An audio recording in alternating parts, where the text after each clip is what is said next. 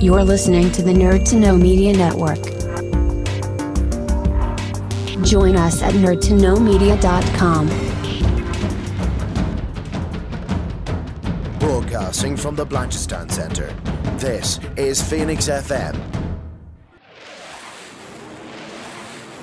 This is 92.5 Phoenix FM, community radio for Dublin 15.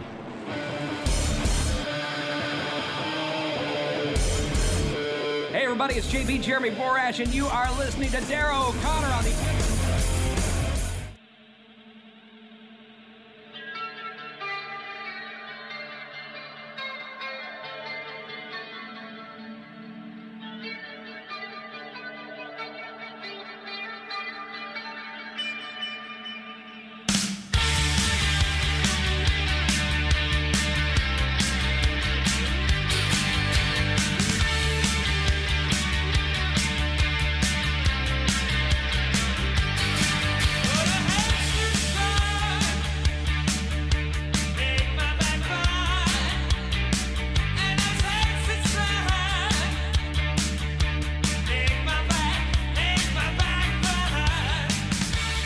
Hello everybody, it is Tuesday here on Phoenix 92.5 FM. Welcome to the Wrestling Rewind, the only podcast by wrestling fans who do not hate wrestling. We are about to go into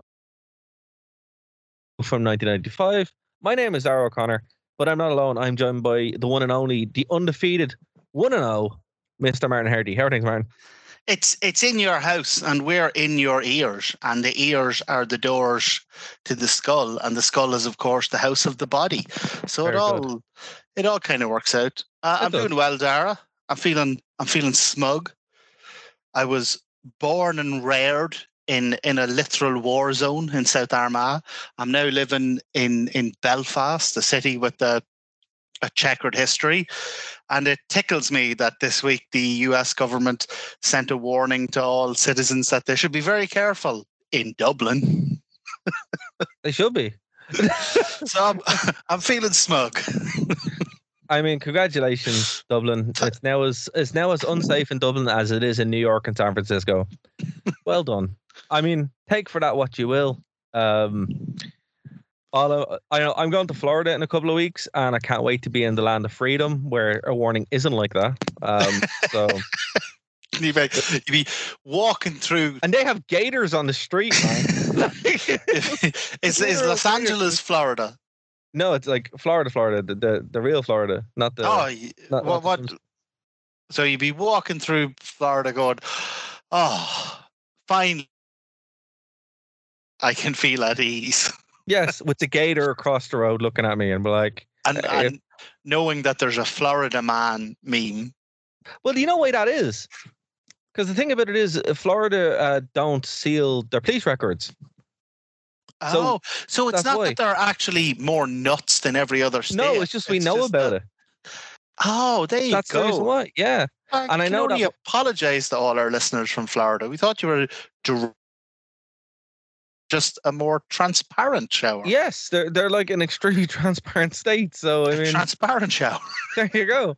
But yeah, I'm looking forward to that. And when I saw that during the week, I was like, oh my god. So well done, Dublin. There are many problems, and that's one of them. So I'll tell you what else, Darragh. I don't have to say I was in Belfast last week. I have to say, and it was lovely. It was super safe, and credit to you, Martin. You have one up on us Dubliners. Well, that's you were in Belfast, but I was also out that night, so that's why it was safe. That's why you're the Batman, are you? Dark Knight. There you go. You heard it first. Breaking news. Whenever people see me out on the tear, out on the pints, they're like, "Oh my god, I'm staying at home." Here's the thing, like with Batman specifically, like I was thinking, like just as a person, right?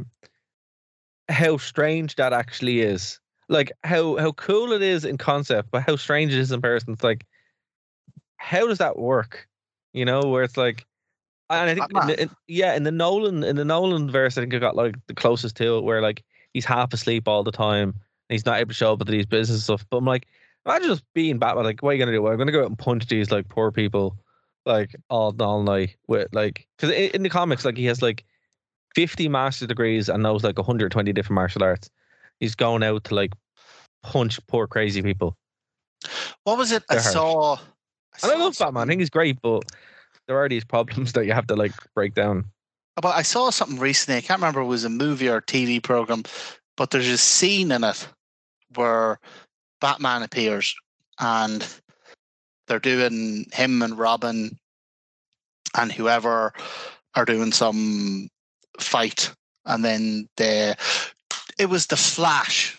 I saw the Flash recently, and there's a scene in the Flash on a bridge where Batman and Wonder Woman are doing some fight, and then the Flash shows up at the end.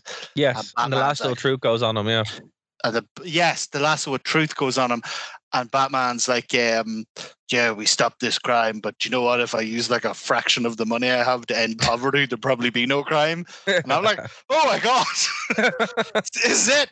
This is like, this is how you solve Batman."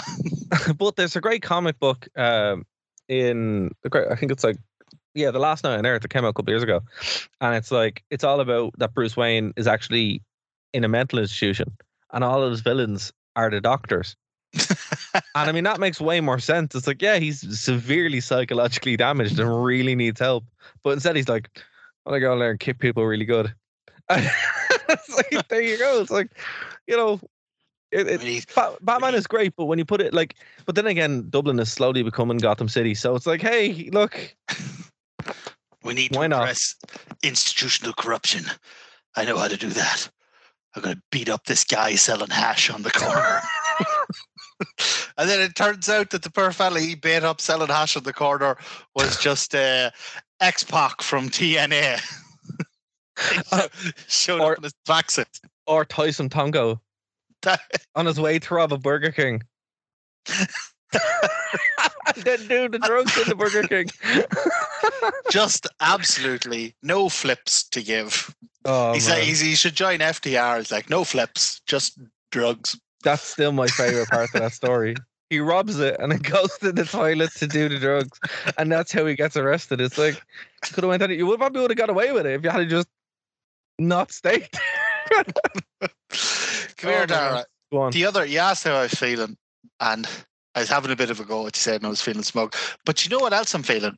I'm actually feeling tremendously relieved, because 2 weeks ago, me and you had a conversation that almost, strangely for us, almost verged into the serious about this list of new AEW rules that are coming along. Yes. We were, expressing some genuine concern that this might actually change the fabric of the company, like the reason people watch it. And I'd been saying that, I was, as a big AEW fan, I was worried about it. I am hugely relieved. I need not have been worried, because in the 2 weeks after this list of rules come out, every single one of them has been broken on AEW TV. Every single one of them. Well, that's good. So it's really good. It was like I was saying to you, I hope that this is just a list of guidelines that they have to have for, Warner Bros. Discovery. Yeah. TNT, TBS. To cover themselves. Yeah, the TV execs, just to cover themselves. And they just have to say that, and they just have to sign up to that. And then if someone does complain down the line, the TV execs are covered. They can go, well, we told them. We're going to wag our fingers at them, blah, blah, blah, blah. And it seems to be that that's the case, because almost every single one of them we had Jay White spitting.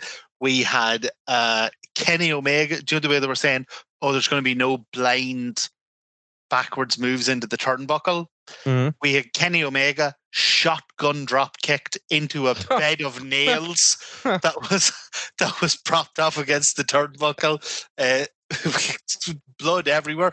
We had Darby Allin, and I swear to God, if you only watch one thing in this week's Dynamite, it's Darby Allin versus Swerve Strickland.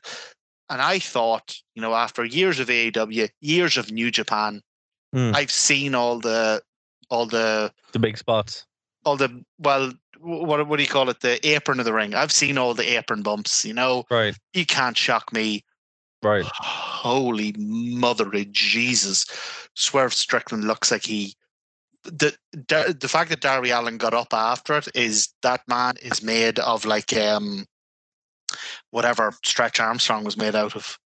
He can't be injured. Like, it's the sickest apron bump I've seen in a long, long time.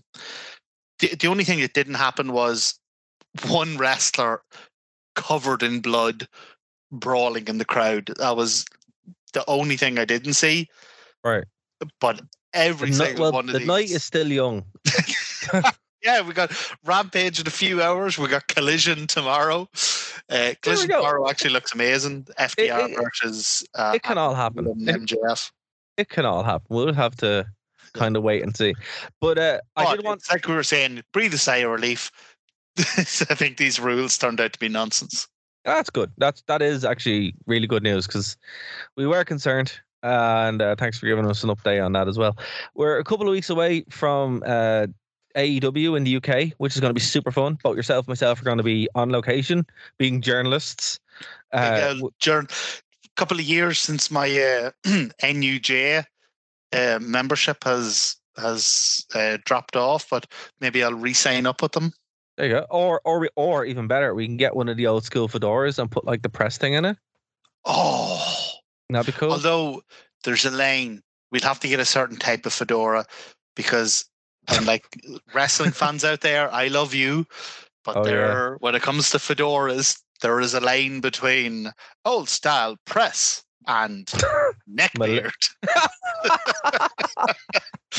Milady, exactly. Yeah, that's fair. That is fair. You'll see after the main event, you'll just see me and Darragh like dashing to a phone box going, it was a tremendous main event. Get here, Mega. Will Ospreay battered each other to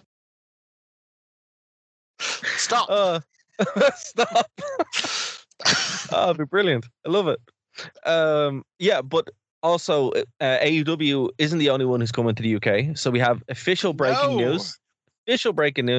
And it kind of came out of nowhere, to be honest with you. But we were told via Impact Wrestling's fantastic press company over in the UK that Impact Wrestling will indeed be coming back to the UK as part of their multi-city UK invasion tour this October 2023, starting Thursday in Glasgow, Friday in the Walker Active Dome in Newcastle, England, and then Saturday at the HMV Empire in Coventry, England. So Scotland in the O2 Academy, and then Newcastle in the Walker Activity Dome, and then the Saturday, the HMV Empire in Coventry, England. Tickets are all priced actually quite fair, to be honest with you. They're at £35 each, which is actually really, really fair. There's a couple of quotes here that we're going to read. Quote, we're all from Scott Moore. We're all so excited to come back to the UK with 3 action-packed shows. And also, the British fans have been among our most loyal, passionate supporters and have been yearning for Impact return for many years now. What makes this event even more special is that there's many on the Impact roster who will now experience these wonderful fans, and also the fans will get a chance to see them live in person for the first time. It's been 8 years. 8 years since Impact has been in the UK, and the last time they were in Glasgow was Impact's first ever live UK TV show, and that was in Glasgow back in 2014. So yeah, it's been a very long time, and the last time they were there was 2016, which is actually crazy when you think about it. And then Moose and stuff like that wrestled in 2018. The UK Invasion Tour follows after the June announcement that Impact Wrestling flagship show Impact is available on Sky UK via Danzon linear TV channel Danzon 1 HD. So what do you make of that, man? And folks, where's the lie? Exactly. Where's the lie? I didn't know Impact was on Sky. It is, yeah. It's been there since June. Do you know what? I think it's probably going to take a few years, but I think we'll actually start to see a move back to the likes of Sky. Because you remember when you were younger, Sky was like this ridiculous price. Like, no, I can't afford that. I'm never buying that. Yeah. And now you have like, this streaming service is like £7. That's grand. I'll sign up for that. And now you have 15 streaming services that all cost £7. Well, that's what they were saying. They were saying that cable was cut because it was so expensive, but now all the streaming services add up the cable. So going back to cable is kind of what's going on. Yeah, if you could just pay one, all right, look, I'll give you 50 quid a month, but just give me everything. And that's kind of what's happening. But I mean, I have to say, fair play to Impact, because they've always actually made it incredibly fair to watch the show, or even the pay-per-views. Because we were saying, everything that they do is on their YouTube channel, so we can actually go back and look at TNA and Impact easy. We have watched all their past pay-per-views on YouTube. Yeah, for free on their actual YouTube channel. So look, as I said before, right? While you might be an AEW fan or WWE fan, I will say that Impact Wrestling, blow for blow, pound for pound, have always been the best value for money, have always been the best value for general fan interaction. There's not one wrestling company, even AEW included, man, I will be honest, that gives you as much as Impact has always done. And we have a great relationship with Impact. We always have. But I mean, dude, Alex Shelley's going to be there. Moose, Eddie Edwards, Durana Purrazzo, Kazarian. I'm excited. And also, apparently, Grado's going to be there. Same with Tommy Dreamer and Gail Kim. Like, oh, nice. That's pretty cool. So, I mean, $35 starting off that. That's how I paid €70. So it, just for how. My God! Yeah, look, Vince has to pay off his sexual assault claims somehow, So at least you helped him there. Well, look, as I said, alleged tickets for Impact. They will be on sale very soon. They go on sale Friday, August 4th, over on WWE. Sorry, over on WWE. Let me try that again. Sorry, folks. Darragh is having a stroke. So let me try that again. Bear with us. Okay. Tickets for all 3 UK shows go on sale Friday, August 4th, over on www.impactwrestling.com. And yeah, that's going to be pretty cool. So we'll be keeping updates on that. There's meet and greet and all that kind of stuff as well.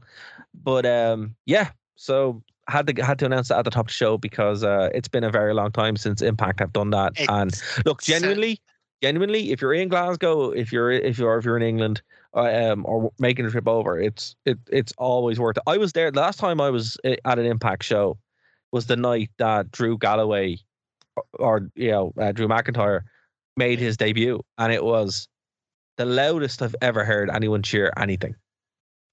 Well, I tell you what, I know our podcast is, for some weird reason, pretty big in, is it Ohio? We get a lot of our listeners from Ohio, yeah. Right. Well, I'll tell you what, and I haven't discussed this with Darragh, but I'm just going to go ahead and do it now. If anyone from Ohio travels to England or Scotland for the Impact show and meets us there and says hello, we'll give you free access to the Virgil Tenor Patreon level of shows for life. I think that's really fair. I think that's really fair. And I think in the small print, for life means for the rest of myself and Darragh's life, because we don't know how long you live, but for life. And also, if we are going to head over, if you could swing us the Glasgow show, I'd like to go to Scotland. Yeah, I've never been to Scotland, so that would be pretty cool. Neither have I. But God, I love the accents. That would be cool. Well, look, as I said, I've been to. I haven't been to AEW yet, but I will be thanks to you, Martin. Very soon.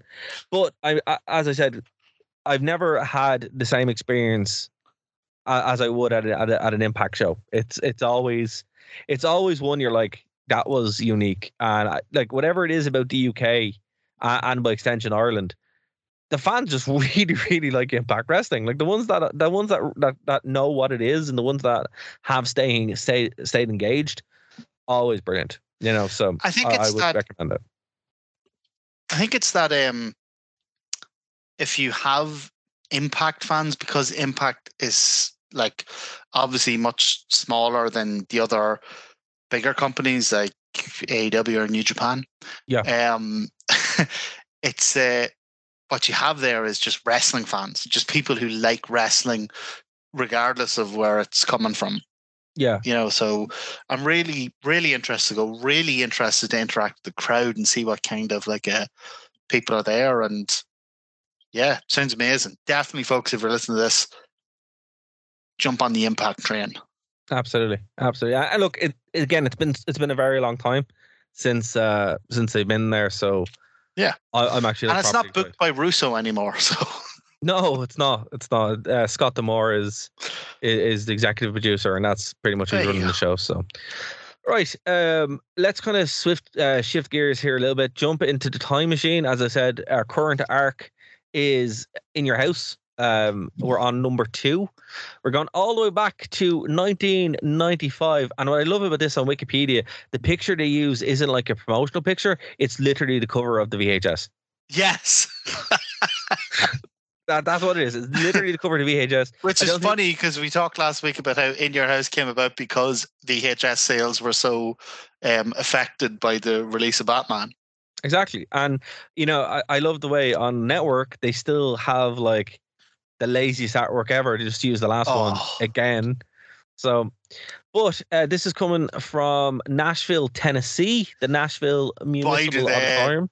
Do they bring every bit of Nashville out of this? They really do, but for better or worse, but we get to in a second. The attendance is 6,482. The buy rate was just under 300,000 at 280. Another incredible buy rate for In Your House. It absolutely is. It's very good. Not as high as In Your House 1, which came within a whisper of WrestleMania, but this still sold more than. So this was preceded by King of the Ring, and then proceeded, I think might be the word, by SummerSlam, and it succeeded. It succeeded. Yeah. You wouldn't think I used to be a journalist, or maybe that's why I used to. But it outsold both of them massively. Yeah, it was a colossal success. Now, straight off the bat, this show, I think it's a tale of two halves, really. Some of it's good in the start of it, some of it's less good at the end of it, but what's good is really good, and what's bad is quite bad. But there's also a lot of continuity between the last show and this show. So we started off, and there's a great sign. Mitchell Madness is in the house. I have no idea what that means. Who would have been Mitchell in WWF in 95? I think it's just some lad called Mitchell. Like if I were to show up going, Martin Madness is here. Literally is in the house, exactly. Darragh Dementia is knocking about.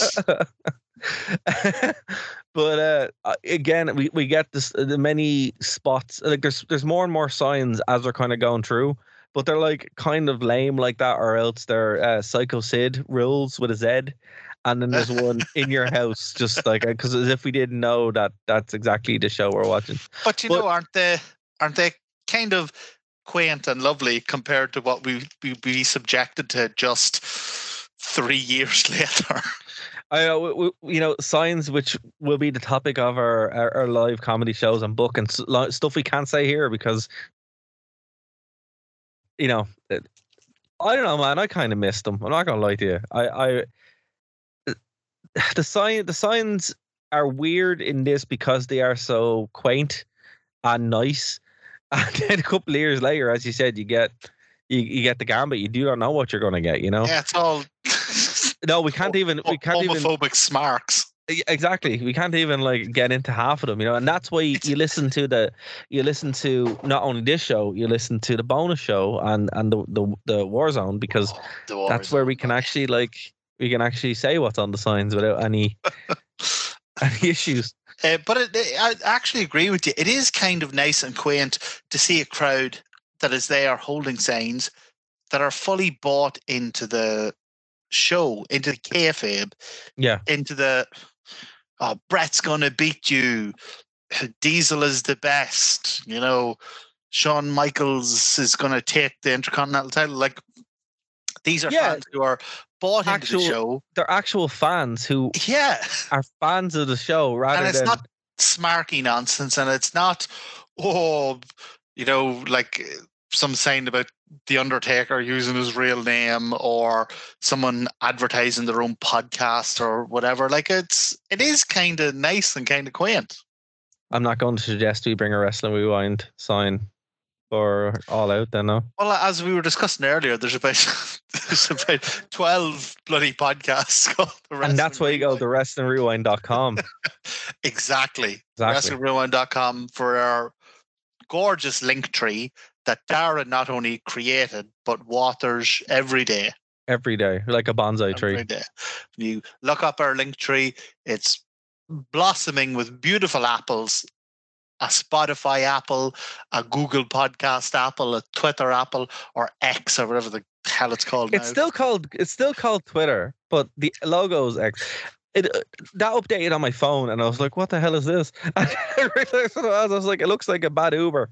So it is Twitter. It is Twitter, yeah. It's just they removed all the reference to the birds.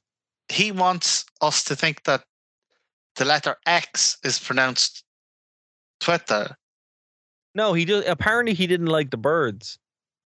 So all the bird references are gone. The whole word Twitter comes from tweeting, comes from birds. Look, man, I don't know. Are we going to have school children going LMNOP, QRS, TUV, actually, WY, Twitter, and Z? So here's what happened, right? So I had it saved on my my browser, right? And it was the bird logo. I went in, hit refresh. It's now an X logo. That's unbelievable. Even on the app. No, because I'm on a PC browser here, and he really wants consistent. So it's gone now. It's still Twitter, but no more birds. Yeah, don't worry, folks. It's only the logo that has changed. It's still Twitter. It's still a cesspit from hell. Yeah, don't go on Twitter, gang. Your life is better off without it. Unless you want to tweet about us, then not about the show. That's fine. You want to ask us about. If you want to go on our Twitter. Yeah, exactly. We can talk about wrestling. That's totally cool. But Twitter as a whole, yeah, not my favorite social media. Let's put it that way. Right. Okay. So this show leans very heavily into that they're in Nashville, right? Yeah. Now, at the start of last week's show, we were kind of talking about Jeff Jarrett. Jeff Jarrett. This is his bread and butter. Yeah, but like, here's what's weird about these shows, right? The Roadie, the 1, 2, 3 Kid, and Jeff Jarrett are like massive draws, right? Massive draws, and the shows are built around them. And I'm like, this is DX. No wonder they got over so much. They were always kind of over, and then once they went to be, D-Generation X, they were like super over. But the Roadie, like, how did he go from this to being former number 1 contender who went 1-on-1 with The Rock? 3 seconds from winning the world title at the height of the Attitude Era. Exactly. But here's what I want to know. If 1, 2, 3 Kid, so he left, went to WCW for a while, and came back as X-Pac. Yeah. If they had brought him back as the 1, 2, 3 Kid, do you think the term X-Pac heat ever exists? No, it would be called the 1, 2, 3 Kid heat. I don't think it would. I think people would have, like, even at the time, would have had a nostalgia pop. Like, I know it's silly, but do you know what? Shawn Michaels is walking around on a Zimmer frame calling himself the Heartbreak Kid. I think Sean Waltman could have been the 1, 2, 3 Kid right up until his retirement. Indefinitely. Yeah.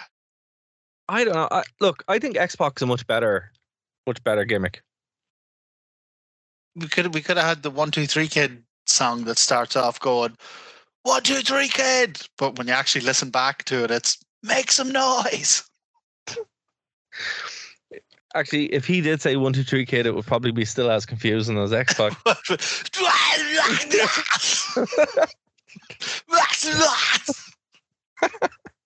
When you're looking back at Raw, from the time period, it makes so much sense because he does say makes some noise an awful lot.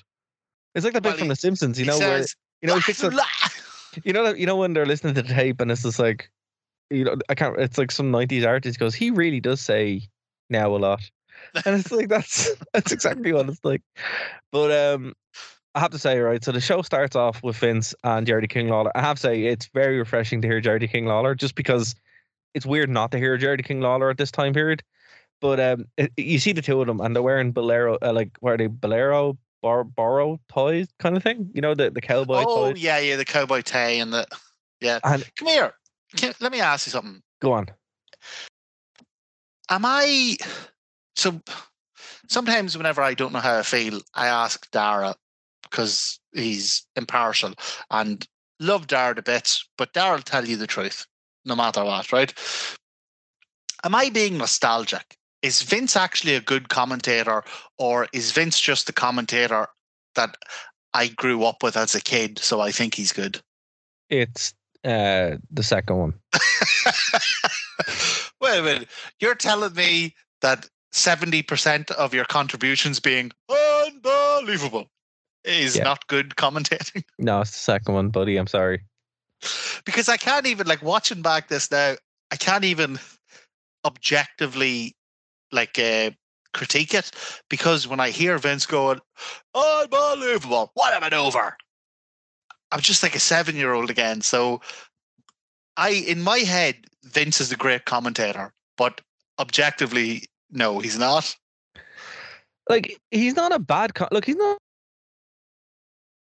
but he's not a commentator. I mean, he's Vince. But I think sorry, go ahead. I was going to say he's a better commentator in this because he has the King to play off, and the King, he's not. In another way, in Ireland, they have Sex Beast.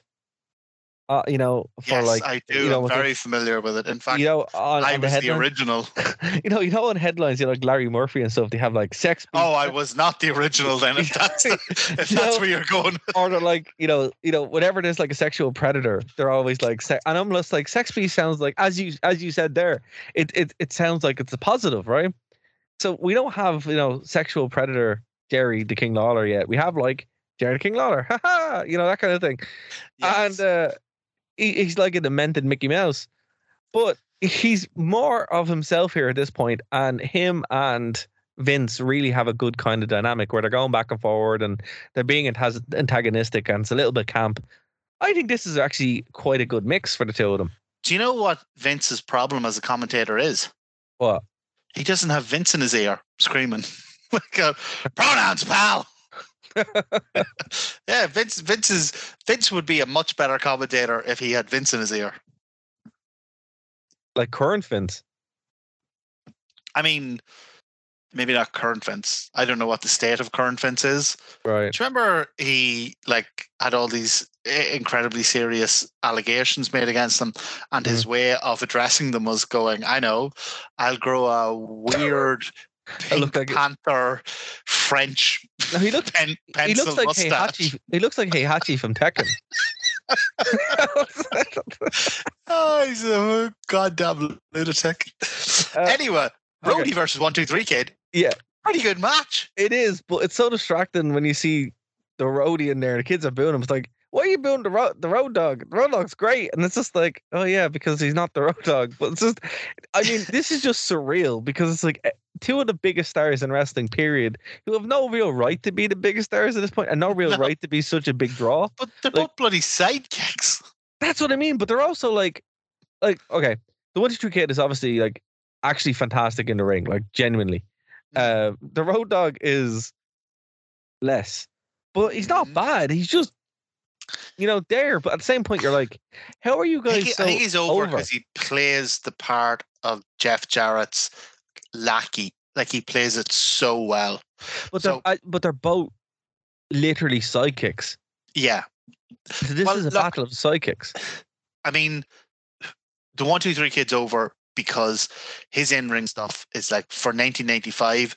Yeah. It's way I'm sure they were doing all this stuff on the Indies and in Mexico and in New Japan and all that. But for 1995 WWF, these fans had never been exposed to this stuff. No.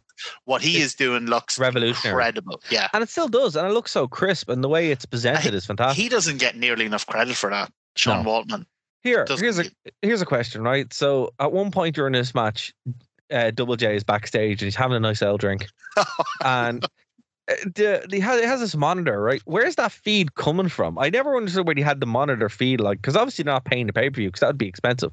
So do you think he just has, there's like some production chuck that just has like for Jeff Jarrett, like here, and he would never get this again. Like, this is his peak. Maybe it's like a 60-foot long HDMI cable. Well, it wouldn't have, no, because it was like 1995, so it would have been like SCART lead. if even it would have been an RF cable. Yeah, with the what is it, the red, the yellow, and the white. Yeah, exactly. But I'm just like, wow, Jeff Jarrett, you got like monitor treatment, because like he would never get this again at this point. When you're watching the Attitude Era, he's just there like being mean to Deborah. Well, actually, part of the reason he never get this again is because this is his last pay-per-view before him and the roadie go off, and then they eventually come back. But I actually loved this little. So this pay-per-view makes me think that his departure and the roadie's departure was unexpected, because this pay-per-view sets up everything. It basically sets up what was supposed to be the breakup of the roadie and Jeff Jarrett. So yeah, the roadie's having his match and it's playing on a TV in Jeff Jarrett's room, but Jarrett's not watching it. No, because he's drinking and doesn't care. Snoozing.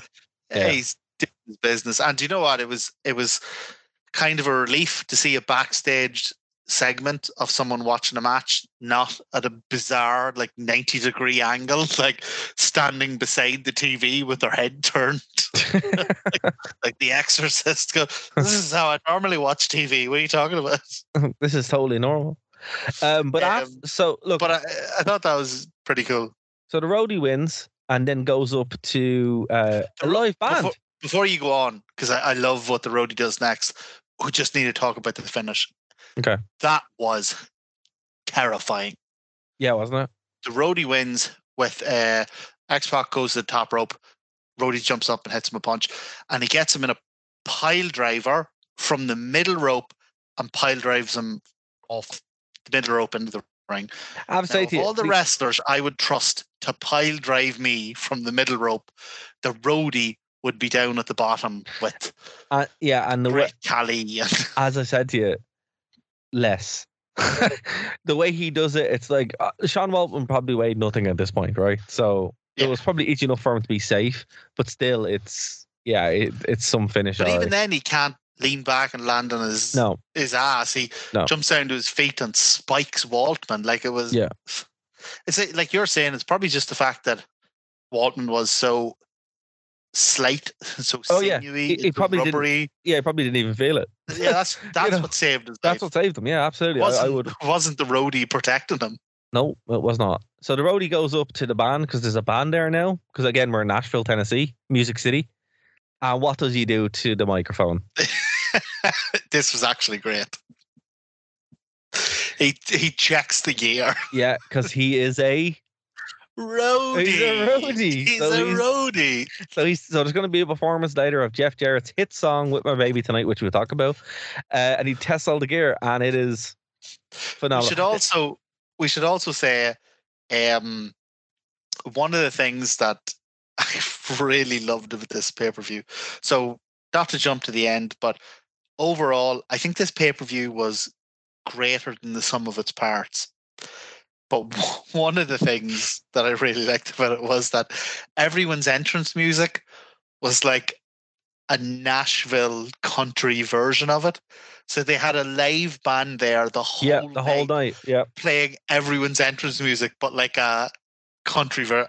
It was a brilliant gimmick. It was like a twangy version of everything. Yeah. Oh, I think some of them were hilarious. Like when Bam Bam Bigelow's coming out, bam, bam, danka, danka, danka, danka, danka. Oh man, it's so good. But I actually so one of the things in wrestling, because there's so much wrestling, like there's so many companies and they all do multiple shows a week and they all do pay-per-views and they all do whatever. Like one of the most prized things in wrestling is just doing So even though this is by no means like a A-star pay-per-view, but it was such a fun watch because they do lots of little things in it that are outside the norm. And it just made this a genuinely fun watch. And the band was one of them. So we go backstage and there's a terrible Sid Vicious promo, but but that's not the I just buried the lead there. That's not why I'm talking about it. It's the whole point of this promo. There's this lad wearing this terrible t-shirt. It's like, you know, one of the fake t-shirts that you get outside wrestling shows for like a $5, you know, Yeah. like John's Army and stuff like that, which never really makes sense, but that's still sold every time. That's what it's like. It's like Diesel versus Sid, and then it says blow the roof off the house. And the whole point of this promo, which includes Shawn Michaels for some reason, who's in the back just all hanging out, this lad's like, you can buy my t-shirt. And it just pops up the little banner. It's just like, here's how to buy the t-shirt. There you go. And it goes to show what WWF in 1995 think of their fans. And this amazing t-shirt is available when you call this number in extra large, double extra large, and triple extra large. But I have to say, it is quite an interesting gimmick, right? Because the whole point of this event and shirt is to memorialize the first ever lumberjack match on pay-per-view. So it has Diesel and Shawn there with lumberjack match on pay-per-view. Yeah, and that's what the t-shirt. And I'm like, wow. I'm like, WWE, you should have done this for that Mountain Dew match. Oh my god. It's like you missed a minute. You should have like sold that on WWEshop.com or something like that, you know? But LA Knight, Bray Wyatt, blow the lid off. Mountain Dew Dark. But yeah, so there you go. Shawn Michaels is wearing 2 massive earrings for some reason. It looks like snakes coming out of his ears. It's very distracting now that I'm watching it again. Can we just... It's so distracting. Can we just for a moment... Yeah, they're almost worse than CM Punk's nipple rings. Oh, oh my God. Thanks for that. Can we just... 2 nipple rings is too many for a man. I'm sorry. Like, do your thing, be happy. But for a man, and I hate to push gender roles, but 2 nipple rings is 1 too many for... Have 1 nipple ring. Like, be kind of lopsided. You know, like a lopsided badass. Can we please don't be asymmetrical. But anyway, yeah, let's go anyway. Right? Can we talk about how we all just accepted that in the early and mid 90s, Shawn Michaels dressed like he was in the Blue Oyster Club? Nobody said anything. I'm sure somebody said something, but like, it's very distracting. It's very distracting. Full-on leather cap with metal plates, and it's full YMCA, and he's just... And again, that's no shade if that's your thing. Of course not. By all means, and more power to you. I just think it's odd that he was doing this in the 90s, which is not the most progressive time. And everyone was like, yeah. I mean, maybe that's why deadly. You look great, Shawn. Maybe that's why he did it. Good man. Me young one's making her Holy Communion next week. Would you wear that and come to the chapel? Like, it's just... Yeah, I don't know, man. It's I'm a little bit used to it, but for some reason when he's cutting the promo, I'm just like, it's like, but again, two snakes hanging off you. It's like when I was asking you, is Vince good, or is it just because I'm used to it and that's what it was when I was young fella? I think a whole generation of people just never questioned Shawn Michaels' clothes. It's because we were 7 years old and we were looking at him going, oh yeah, that's what a wrestler wears.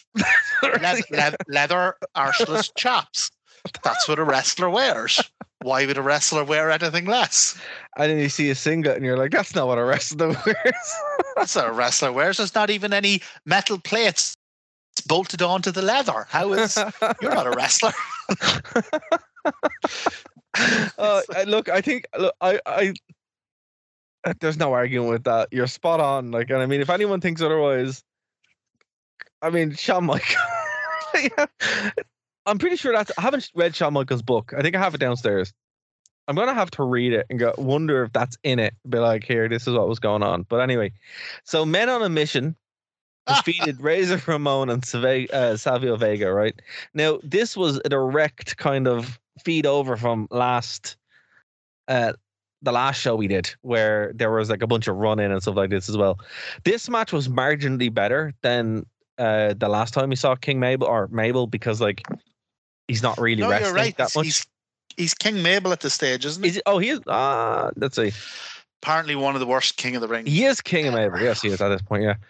Well, yeah. I mean, like it's Mabel. You know, I'll be honest with you. I have no love for Mabel or Big Daddy V or anything like that.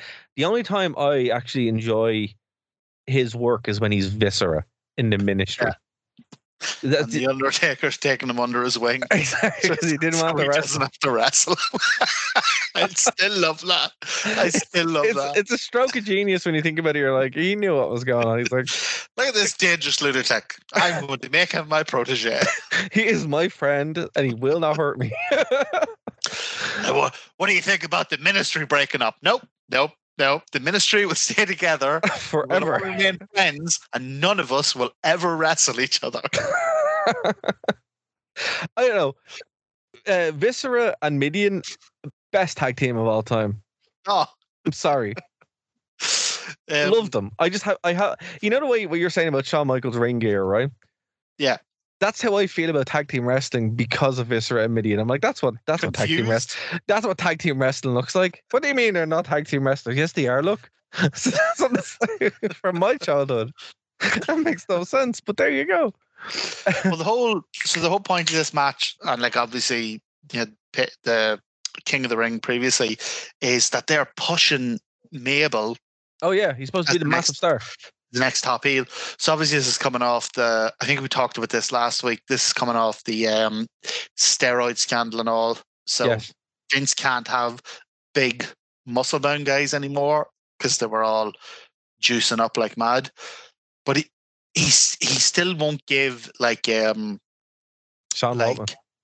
wrestlers like Bret Hart, Shawn Waltman, Shawn Michaels, like guys who aren't like jacked out, he still won't make them the focus. So when he can't have huge jacked guys, he just chooses to have huge guys. So you get Mabel and Yokozuna. Yeah. And you know, the end of this match, so what's surprising about this is Men on a Mission actually win. Mabel gets the pin clean on Razor with the worst belly to belly I have ever seen in my life. But props to Mo, who pulls out a half decent moonsault. Actually, yeah, that was pretty decent, all right. But I don't know. Sitting there watching Mabel, you're like, how did you think this was going to go anywhere other than bad? Because when he's in the ring, it's just, one, you can't really take him seriously at all. No. And I think with Viscera, like, they actually gathered that, like, man, this guy's actually scary as all hell, you know. But King Mabel, I think the gimmick does nothing for. Also, I just realized the referee is, I think it's Mike Chioda. He has a mullet, which is hilarious. I just noticed that. You know what? Todd Pettengill, who does like loads of wee skits between matches. You know, he goes up and he talks to the band. He certainly talks to the fans. And for half this pay-per-view, I had all my notes talking about his dirty, disgusting rat tail. And then he turns around, and I unfairly did it. I had to change my notes because he turns around. It's not a rat tail. It's his headset. It's his wee ear microphone run, and his hair just naturally sort of finishes in a point at the back of his head. Yeah. But the microphone, the wee earpiece, and his hair like match up perfectly. Yeah. And he has that earring. He looks like he should have a rat tail. It doesn't help that he's wearing the little jacket. He looks like he's in some weird country band, yeah. Everything about him screams rat tail. Everything about him. Except the rat tail. It's just, they're getting rat tail blue balls looking at him. Like, God, just give me the rat tail. Speaking of rat tail, we go backstage and we have Doc Hendricks, who has been demoted. He's now a backstage commentator, and he's there with the Smoking Guns, Bam Bam Bigelow, and our favorite Adam Bomb. Oh, I actually, so several of these like daft, like obviously staged promos happened during the night, but again, I think it was just they kind of felt different, and I genuinely, I know this is daft and silly. I really like this. Yeah. So they're arguing over. So basically, what's happened is that the $1 Million Man. Also, sorry. Okay, yeah. In the next scene, right, or next segment, there's a kid behind the commentators, and he's wearing a hat. Yeah. Do you know what hat it is? What is it? It's a Batman Forever hat. That's some synchronicity right there. Sorry for interrupting. Go on. So what happens is we go back before we go in to see all the good guy lumberjacks. There's a promo with Ted DiBiase and all the bad guy lumberjacks, and they're all saying, "Yeah, we're gonna beat the hell out of Diesel." But one of the things he says is, "I, the $1 Million Man, and I've paid off one of Diesel's lumberjacks. One of those lumberjacks is a spy. He's on our side." So then when Doc Hendricks, who I couldn't believe was Michael Hayes, awesome, goes back and does this promo with all the face lumberjacks, it's all about them arguing over who the spy might be. And look, it's ridiculous, but I don't know, I really enjoyed it. Yeah. So we have my favorite segment of the night coming up next. So Double J is in this. So remember, again, guys, at this time, there were no gimmicks. The gimmicks were jobs. Everyone had a job. IRS collected taxes. The roadie was a roadie. Adam Bomb was literally a nuclear bomb. Duke the Dumpster Drozy was a big man. Exactly. Yeah. That's kind of the way it went. The Brooklyn Brawler was a baseball. So obviously Double J is a country music star. Obviously, I mean, how could you know? It doesn't carry a guitar around. It makes sense that he would eventually. But he released a song, and the song actually is a banger, and it's called "With My Baby Tonight," and it actually is an absolute banger of a track. It really is. If you haven't listened to it, stop the podcast, check it out, and come back, or watch the show because they perform it. And they perform it on this. Did it chart at all? I think it did, actually. It's genuinely a good song. Like, we need to look up to RTE2's top 30 hits from 1995. I know it charted in the US. I didn't think it charted here, but we'll check that out and get back to everybody. So basically, this kind of thing blew up, and it was performed here for the first time, and would become massive. They did the whole music video and everything. Now, what did you notice about this performance, Martin? Well, here's the thing, Darragh. I don't want to steal your thunder, so I'm going to let you do it. But I think I know what you're hinting at in terms of the legitimacy of Jeff Jarrett's performance. So we have about 3 minutes left on the radio, so I'm not going to leave everyone in suspense. I'm going to say, unfortunately, ladies and gentlemen, Double J was miming. And not only was he miming, he never performed the track. You know who did perform the track? I do. And you're not going to believe it, folks. You're not going to believe it. Dun, dun. Former number one contender, 3 seconds away from pinning The Rock at the height of the Attitude Era. None other than the Road Dogg, Jesse James, is the one that's actually singing the track. And an excellent singer. He's a phenomenal singer. Why did he have to go into wrestling? Like, he should have been a singer. I'd never have heard of him. We'd never know. Like, but again, this makes sense because think about what got him over. Him singing his own theme music coming down. It makes so much sense. The man's origin story is literally rooted in your house. And the whole point of this was, again, this was supposed to be another angle about how Jeff Jarrett and the Roadie would break up and feud. Because it was supposed to be like in a later episode of Raw or something, it's supposed to be revealed that it was actually the Roadie singing. Yep. And pity that never happened. It's crazy because they put so much setup to it. Yeah, but as a segment, I mean, like forgetting about all the stuff that did or didn't happen in the future or was supposed to happen, as a segment, again, this is fantastic. It's just something different. And it's why, even though if you break this show down match by match, it's not very good. But if you look at it as a whole, I had a great time watching this whole show. And it's because it was so different and it was weird stuff like this. Like Jeff Jarrett, like when he gets to the microphone, is it like 4 times he spells his name? It's like, I'm JEFFJRRETT, Jeff Jarrett, double J. Like he literally says that like 4 times. It's like, here's the thing. It was the right place. It was the right time. It fit into his gimmick. It made sense. It was a good song. And the crowd went absolutely mental for it. And so it was if you're watching it on TV, if you're watching it on TV, it's actually a brilliant angle because it's so subtly obvious that he's miming. Yeah. But it's not like you could believe it one way or the other. Like the performance is so good, but then as you said, there's so much. Like this is the best performance, like musical performance. It's probably the only time it actually makes sense. I mean, when Jericho would come out 4 years later with Fozzy, that made no sense. That was just an ego thing. This is like, it's an ego thing. And even now it's an ego thing. Like me and you are both going to London for Wembley and Fozzy are doing a gig the night before All In. I have zero interest in. And I love Jericho as a wrestler.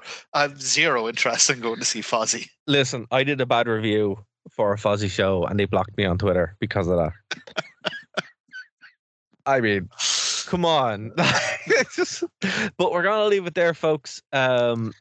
On the Phoenix FM show. Obviously, if this is your first time checking it, thank you so much. Go over to thewrestlingrewind.com where you can find links to all of our shows. There's a bunch. There's also a link to our Patreon, a link to nerdtoknowmedia.com, the True Painting channel, and anywhere else where you can find a show as well. The shows are all for free. Follow us on social media, email us, whatever as well. And I will say, get your ticket for Impact. It's going to be amazing. And we'll also be at AEW as well. Martin, is there anything you want to plug before we go to the Warzone? No, just encourage people to hop onto the website and join us, not tonight for the Warzone, but in honor of Shawn Michaels' gear. Tonight, we're going dark on the Blue Oyster Club.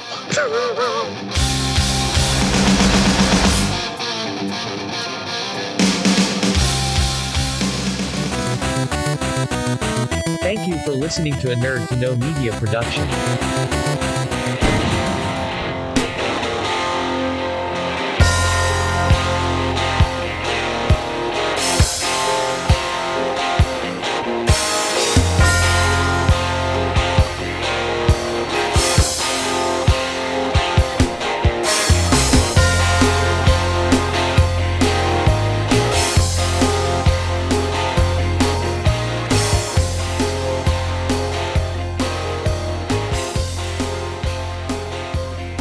Folks, welcome back here on the Warzone, or Martin, what do you call it? It's the Blue Oyster Club Blue Hour.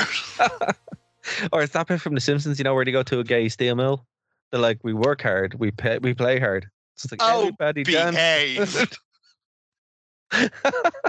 Oh man, The Simpsons is so great. For 12 seasons, 13 seasons. I will say from season 2 to season 14, you can make a proper case for it. And even in the latter seasons that are out now, like the most recent ones, are actually really good. I actually mapped this one year, and I think it's around season 20 where it's actually like they show it in like Guantanamo Bay, or like in the in Clockwork Orange where you have the eyes open, and that's the only way you can watch it because it's pure torture. But you know what? I'll also say, because people dunk on it, and for fair reason, because it at this stage it's so popular that they're just pumping out stuff and it doesn't make any sense. But I will say that season 1 to season 5 of Family Guy are actually incredible. No, I'll give you that one as well. Season 3 of Family Guy, I think, is when it properly peaked. Genuinely brilliant stuff. Yeah. And then it just kind of falls off. American Dad maintained its consistency throughout, and it's probably the strongest of all of them, really. Did it? Yeah, I haven't watched much American Dad. I do like a bit of Bob's Burgers. Right. I haven't seen too much of that at all. I did. Now it's totally different tone, totally different vibe. It's not the zany cutaways or anything. It's much more of just like a kind of an understated sitcom, but just animated. But yeah, I do like a bit of Bob's Burgers. Oh man, sorry. So the next match really isn't much to talk about, but there's we're a wrestling podcast. Sorry, but no, I was just kind of flicking through to see what the in between segment was, and it's Shawn Michaels.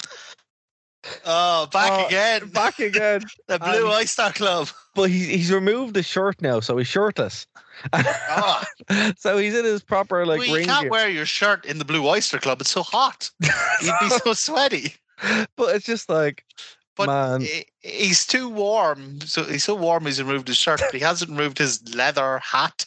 No, or leather jacket, or those massive earrings, or the metal plates bolted to all of the leather. That must be heavy. It's just he went on television like that. Can you imagine? Yeah, and no, but it's not even on him. He went on television like that, and none of us questioned it. Not a one of us said, "That's a strange way to dress." So. We get another. Speaking of strange way to dress, that's not the most egregious outfit of the night. Double J comes out to the ring, and he's wearing this. He looks like a Kit Kat, like a reverse Kit Kat. A reverse Kit Kat. Yeah, oh my God. He's like a white package, and then has like red writing, so it's like a reverse Kit Kat. Oh yeah. And it's like again legally distinct. We're not stealing the What Bar segment. Legally distinct. This is. Confectionery ? Exactly, confectionery ? So Double J comes out to the ring, obviously led by the roadie, and what he's wearing can only be described as bizarre. It really is. Bizarre? What bizarre? But it's a battle of the bizarres, because it's Jeff Jarrett in his outfit, and then Shawn Michaels comes out in his, and it's like, this is just crazy, folks. And you wouldn't believe that this level of bizarre is leading up to what is, without question, the best match on the whole pay-per-view, and probably, apart from maybe whatever Bret Hart was doing, probably one of the best matches of 1995. Yeah, no, the match is absolute fire. It's unbelievable. It's so good.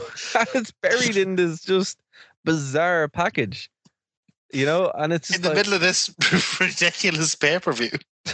But I mean, when you think about it, it makes sense. This is the Double J show. It really is, and Shawn Michaels is.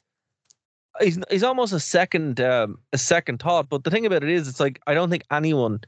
So look, Shawn wins. I don't think anyone was expecting Shawn to win, really, because I mean, it's the roadie show. He's done his musical performance. There's a great sign in the crowd. It's Double J getting the kick, and it says "Time for some sweet chin music."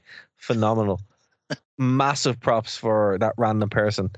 But and also, like, I think maybe the reason they had such a high profile belt change was to go that, look, these in your house pay-per-views, they might cost less, but these are not B pay-per-views. You got to watch this. Also, I don't know if you caught that the young fellas running, and he used to do this in the Dublin show. They don't do it anymore because the security is there. But when you think the match is ending, they belt it to the barrier. Did you notice that?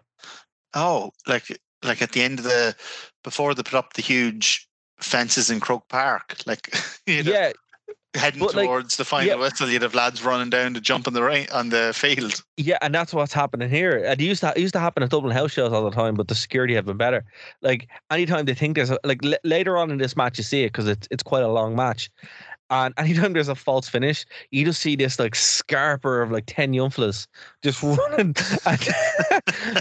And it's just, I thought like the first couple it happened in the last match as well, but I thought it was like a fight or something happened. It's not. It's just every time there's a false finish. So go back and watch this again and you'll see it. And yeah, obviously security wasn't super tight as it would be. But yeah, they're all, and then if you look back out, they're all standing on the stairs waiting for it as well. So it's pretty funny.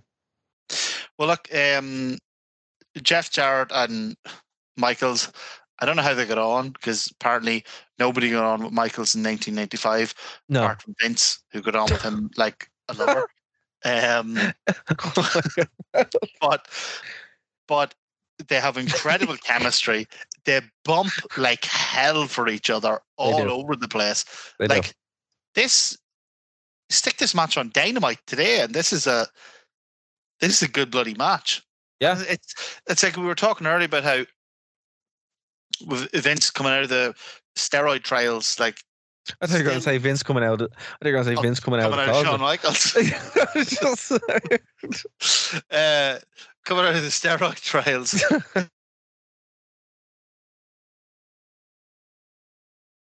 Aren't like athletic, or they were just big because they were tall or incredibly fat. Like, this is a 20-minute match, goes easily more than twice as long as anything else on the card. The crowd is super hot for it the whole time. Like every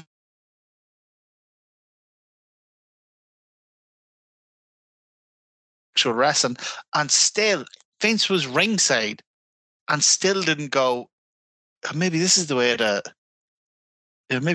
head. Yeah. You know.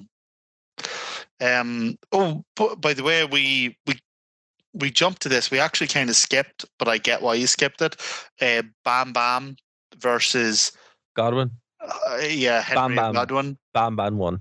So Bam Bam wins. Yeah, that's all. That is all we have to say. Literally, there's nothing else to say. But there's a great segment after the match, and I have to say, I really like these backstage segments. Yeah, Sean, they're great. Sean goes back to the face lumberjack locker room. And Hall and Nash are there, and it's just so wholesome. You know, it's like all the lads. You know, all have, you know. And I love it that the heels and the faces have different locker rooms. And it's brilliant. It's like, brilliant. Like this show, right? There's only two options with this show: either go back and watch the whole thing for the experience as a whole, or go back and just watch the Jarrett Shawn Michaels match. But no, if you do that, you know, these segments, they're not only to have the backstage, they're to shill merchandise, right? This one is to shill Sean's glasses and his shirt. And the shirt, again, look, no shade to anyone at all. But how do you describe this shirt, Martin? Flamboyant? What would pornographic? That's how I describe it. It's imagine wearing that as like a bloke, like you know, in the 90s. You know, it doesn't matter. You know, where like again, out in public. Looking back at this, like this is clearly what's acceptable. What shirt are you wearing that? Like, I mean, like. Because I know when you wear a wrestling shirt now, people are like, oh, yeah, okay, whatever. Or the tap-out shirts that were famous like 10 years ago. The fiction shirts, they were terrible. But wearing this, I mean, folks, if you wore this shirt when you were a kid in the 90s, or no, not a kid, an adult, what happened? Were there questions? I mean, you know, why are you wearing a gay porn star on your shirt? Oh, it's so... And it's not even like... That's what it looks like. Yeah, it's. Do you know what? In general, I think wrestling shirts with just a full body shot of the wrestler on them, it never looks good. Are not great, like, because we have to like acknowledge that as popular as wrestling is, it is still amongst the general population a niche thing. Yeah. And while you think your Batista shirt looks great, what everyone else thinks is you're walking around with a big picture of a fella in his pants. Exactly, yeah. And if that's like more power to you, if that's what you're into, it just absolutely strikes me as a bit odd that you're strolling around Spar sporting this fella in his pants. And I mean, but there's everything about that shirt just screams. Oh, it's Sean's whole vibe in the 90s. It's obviously his gear or whatever gear he's wearing. It's, although today I'd say you could wear it like ironically as a, as like a throwback piece, and everyone would be like, I actually did a WWF quiz in a pub in Belfast a couple of months ago, and there was two fellas there wearing these incredibly, just the gaudiest, awful, huge Bret Hart and Shawn Michaels leather jackets. But because they were wearing them ironically, they were actually really cool, and I was considering buying one. That's fair. But I mean, even today, we talked about this briefly on our review of the live show, where it was like, the biggest heels now are still, what's the term you used? The dandies? Like Dalton Castle. Yeah. Amazing. That's kind of what Jeff Jarrett's, not Jeff Jarrett, very much the opposite, actually. That's what Shawn Michaels was kind of like channeling, it seems like. So, who knows? I mean, a bit.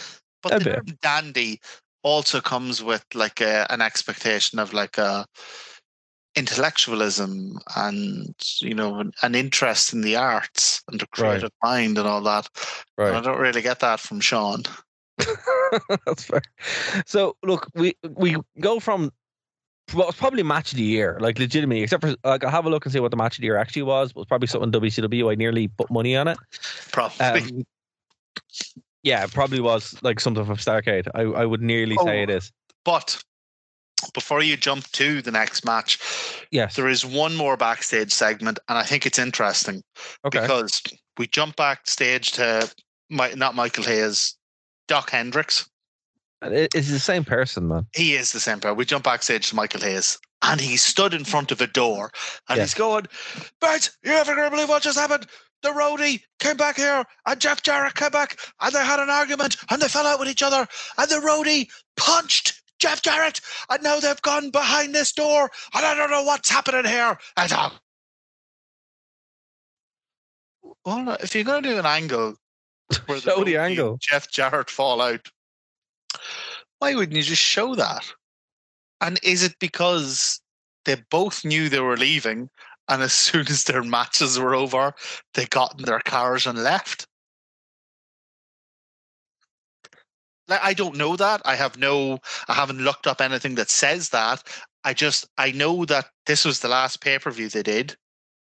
And I know that it's really bizarre to have an angle where instead of shooting an angle, you shoot a commentator telling you about an angle. It's like if you had at the end of Survivor Series 97, like the screen just cut to black and it went backstage, and you had Michael Cole going, "You won't believe what happens, folks. Like Shawn Michaels does the sharpshooter, and the bell rings, but Bret Hart didn't tap out. It was mental. You should have seen it." And I'm like, "Yeah, you should have showed it to me." It was probably a timing thing. They probably just didn't have enough time to do it. But I don't understand how you have the time to have Michael Hayes scream for 45 seconds. Because the road time to have the Road Dogg punch Jeff Jarrett for because 45 the lads seconds. Probably went home. Do you think so? I'd say so. They're probably ordering catering, and they're like, "Listen, we don't want to do that today. We've already done this. We're going home." I'm trying to eat a very dry burrito here. That's fair. I'm not going to punch Jeff Jarrett. Yeah, I'm not. Look, I've literally just sat down Can't do it. They're like, right, docs, go and The roadie's like, look, man, I had a one-on-one wrestling match. I had to check all the musicians' gear, and then I had to be part of Jeff Jarrett's match. I'm wrecked. I'm done. I'm out there all night. Like, I'm getting paid once. I'm going to eat this fajita. And then I'm going, I'm not punching Jeff Jarrett today. Pay me. Pay me to punch Jeff Jarrett. I'm like, you go figure it out. And I think that's what happened. Just saying. So, look, so obviously, we went on to what was the match of the night, basically, and a match of the year, if not, to a match that very much wasn't. Owen Hart and Yokozuna defeated the Allied Powers. And we don't say that with any relish. Like, we love all the guys. It's just. So the Allied Powers are Lex Luger and the British Bulldog. So you know already it's doomed. Bad over. Oh, yeah, but I mean, no. Like, the Bulldog is not the Bulldog that we remember. Lex Luger has never been the Lex Luger we remember. Had him lose to Yokozuna. Yeah, it's so bad. Not even lose. They had to beat Yokozuna. Then they just screwed him over. So, look, it was for the tag belts. I still think it's weird that Owen and Yokozuna are a team, and have the title belts.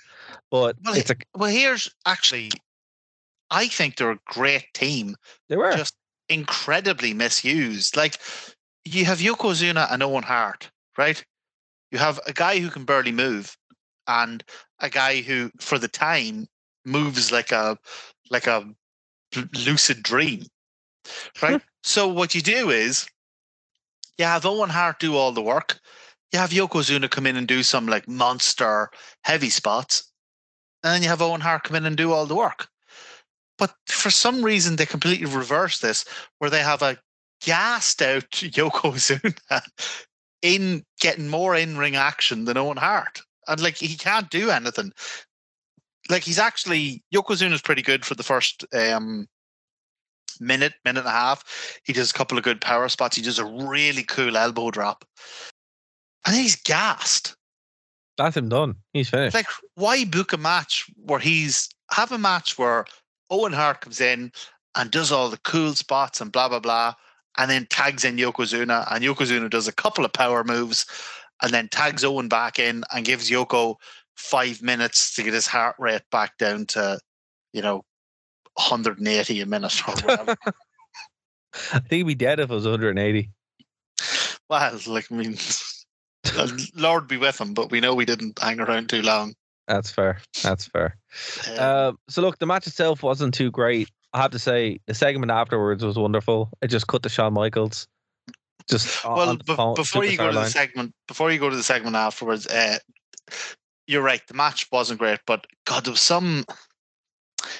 It's kind of worth watching because there was some really notable moments in it. So Owen's class in it. There's actually some spots where Luger and the Bulldog botch moves. Like, the Bulldog botches what's supposed to be a backflip on Owen, launches him really high. Doesn't launch his legs enough, so Owen's just up and coming down on his head, and he manages to like twist in midair. And also, you kind of get a sense of just how heavy Yokozuna is at this stage, because there's 2 points in the match where he gets Irish whipped into the turnbuckles. Yes, and the ring physically moves. Like, the whole thing shifts like an inch. You can fully see it happening on the camera. It's kind of terrifying. Yeah, no, absolutely. Here's a question. Yes, the next one. The next segment, Shawn Michaels is in the superstar line, right? And he is sweating bullets, and he's just sitting there at the phone. And my question to you is, it's kind of like the CM Punk Fall Out thing, right? Is it not harsh to take the lads directly after the match and sit them down and go, here, talk to these people? Would you not let them have a shower? Because I mean, you know this when you come back from training, you're like, listen, I just want to shower and eat food, and that's it. I do not want to sit there and talk to someone. I mean, it's so bizarre. Well, it's like, what are you doing? Let him shower. He's still piss and sweat. Well, look, not to be an arsehole, but I'm going to answer your question with a question because I have looked this up everywhere. Like I've been Googling this all week and I can't find a straight answer. How legitimate is the WWF Superstar Hotline? I'd say it's probably legitimate, Ari. But it can't be. Why? Because you can't have 1,000 children ringing in and every single one of them talking to Shawn Michaels.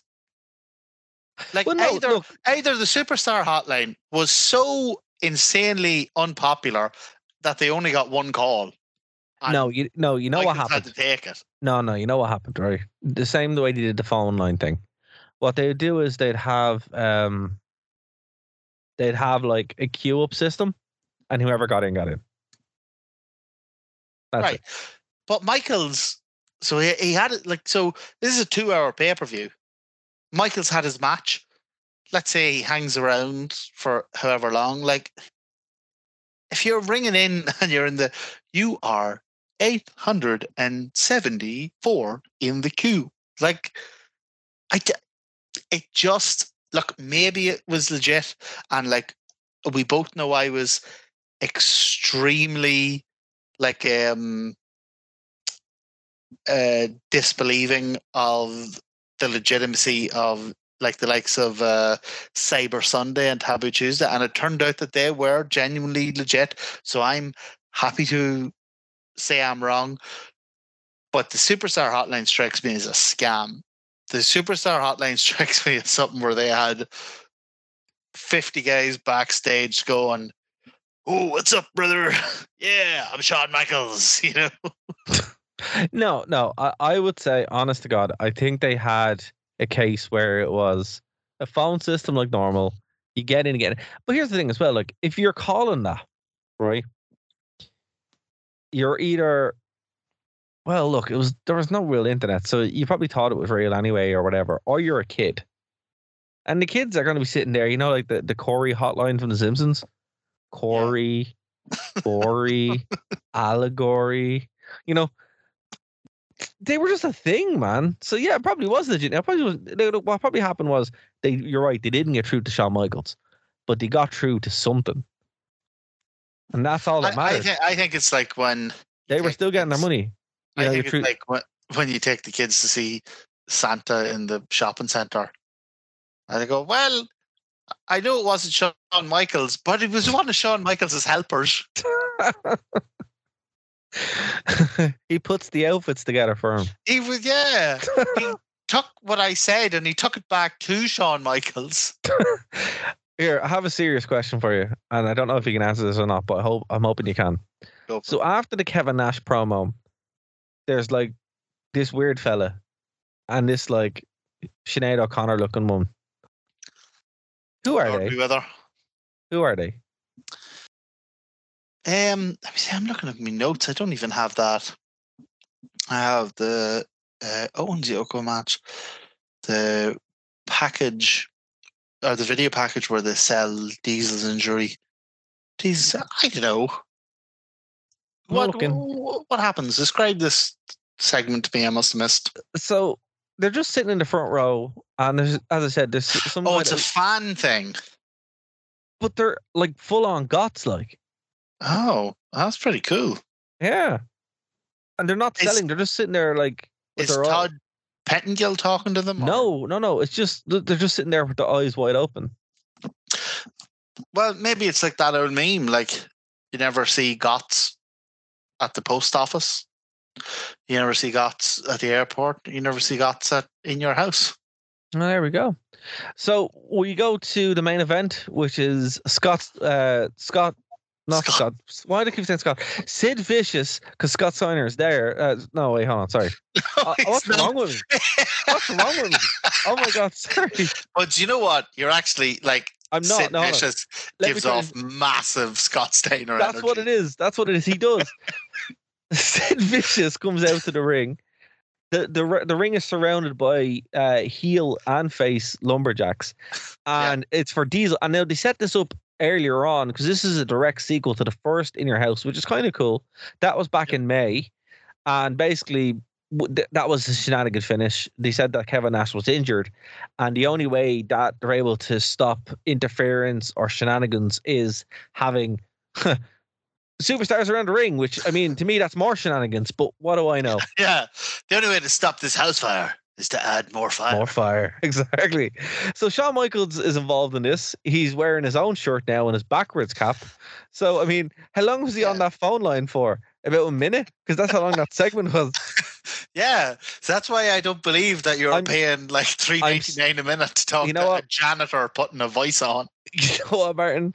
I'm starting to think that superstar line was not fully on the up and up. Now, I Googled this for a week and I can't get a straight answer. I'm going to look into this more. Before this match starts, we get a video package which goes, oh, Diesel's elbow was injured. And it does these, like, it shows Sid Vicious powerbombing Diesel. And it stops. And it draws a circle around Diesel's elbow. And it's like, look at the way his elbow hit the ground at this powerbomb. And then it goes and shows Sid Vicious doing another powerbomb. And it goes, look at the way Diesel's elbow hit the ground at this. And I'm like, do you know what? I admire the balls on you taking the fact that Diesel will not just take a proper powerbomb bump and trying to sell it as a storyline. Like, oh, he hurt his elbow. Yeah, because he's putting his bloody elbows down because he won't take the powerbomb on his back. You know what? This match is kind of that in a nutshell. The end of this match is a big boot, and that's it. And it's kind of out of nowhere. And it's such a down ending. It's like, yeah, you're trying to package the shortcomings of Kevin Nash as a good thing. And it's, I don't know. It's such an odd match because it's such an odd, like, what you said was right. The main event of this should have been Double J and Shawn Michaels. It felt like the main event. It was worked like the main event. The lads put in great work. I think this was 10 minutes at a push. Yeah, it's about 10 minutes. And it was just poor. And it was purely because of Kevin Nash just not really wanting to do more than he had to. Yeah, and Sid, God bless him, Sid being a terrible wrestler. Sid was out there working his best, man. He was doing everything he could, and there was nothing. Big Papa Pump looked at Sid and said, I can be a top guy while also being dreadful at everything. Exactly. I'm going to do that. No, actually, so this match is like, I agree with you. This is a very strange match. Like, if you take just the in-ring action, this is dreadful. This is almost worse than their first In Your House match.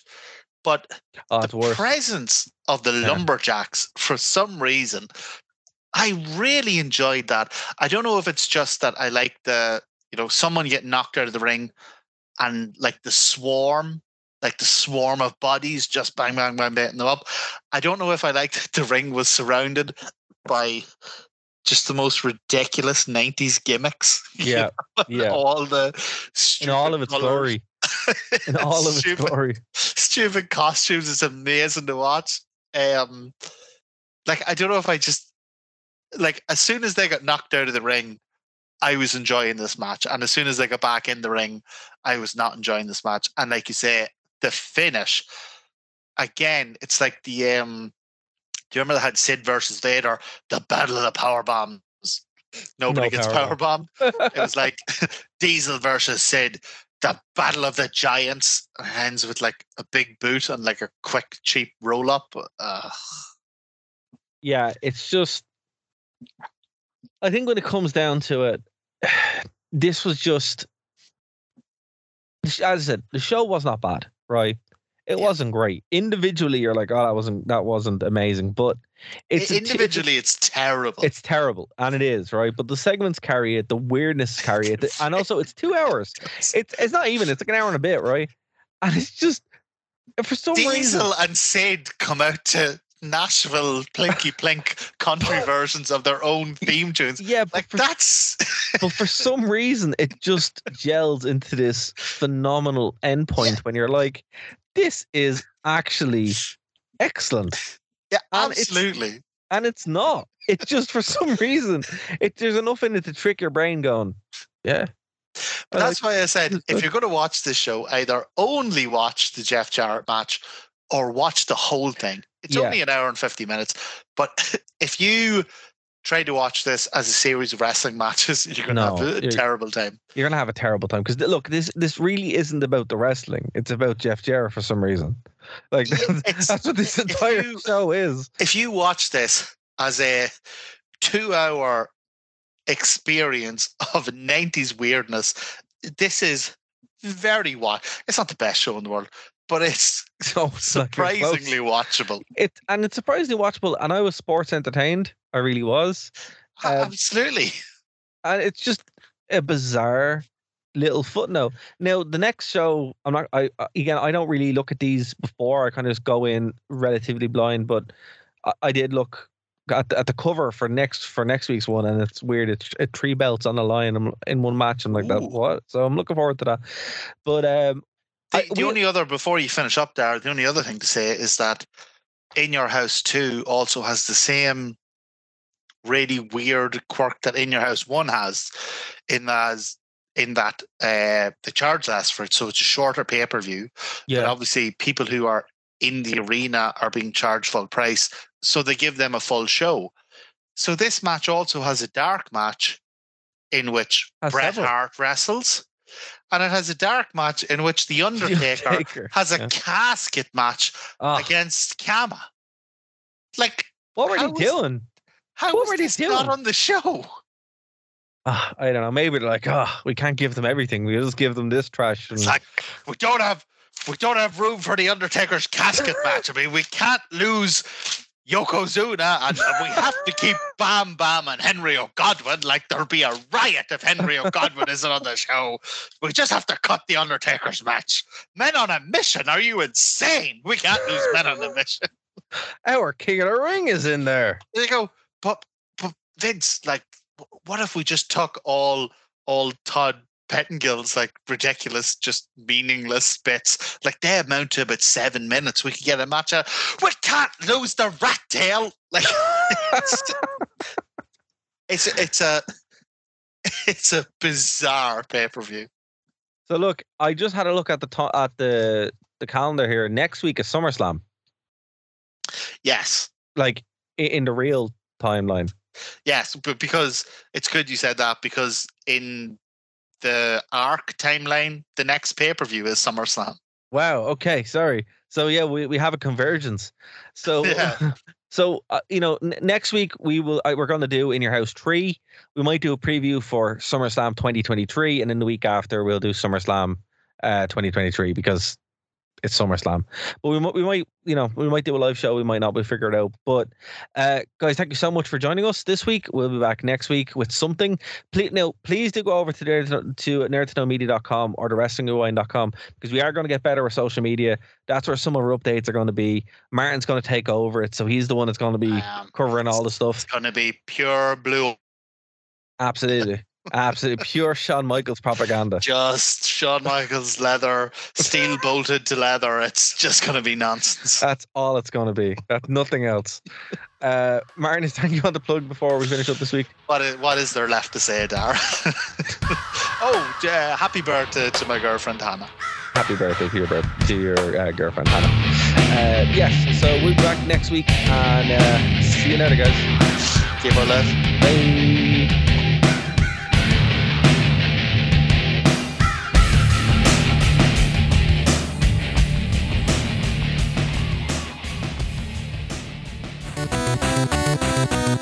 Thank you for listening to a Nerd to Know Media production.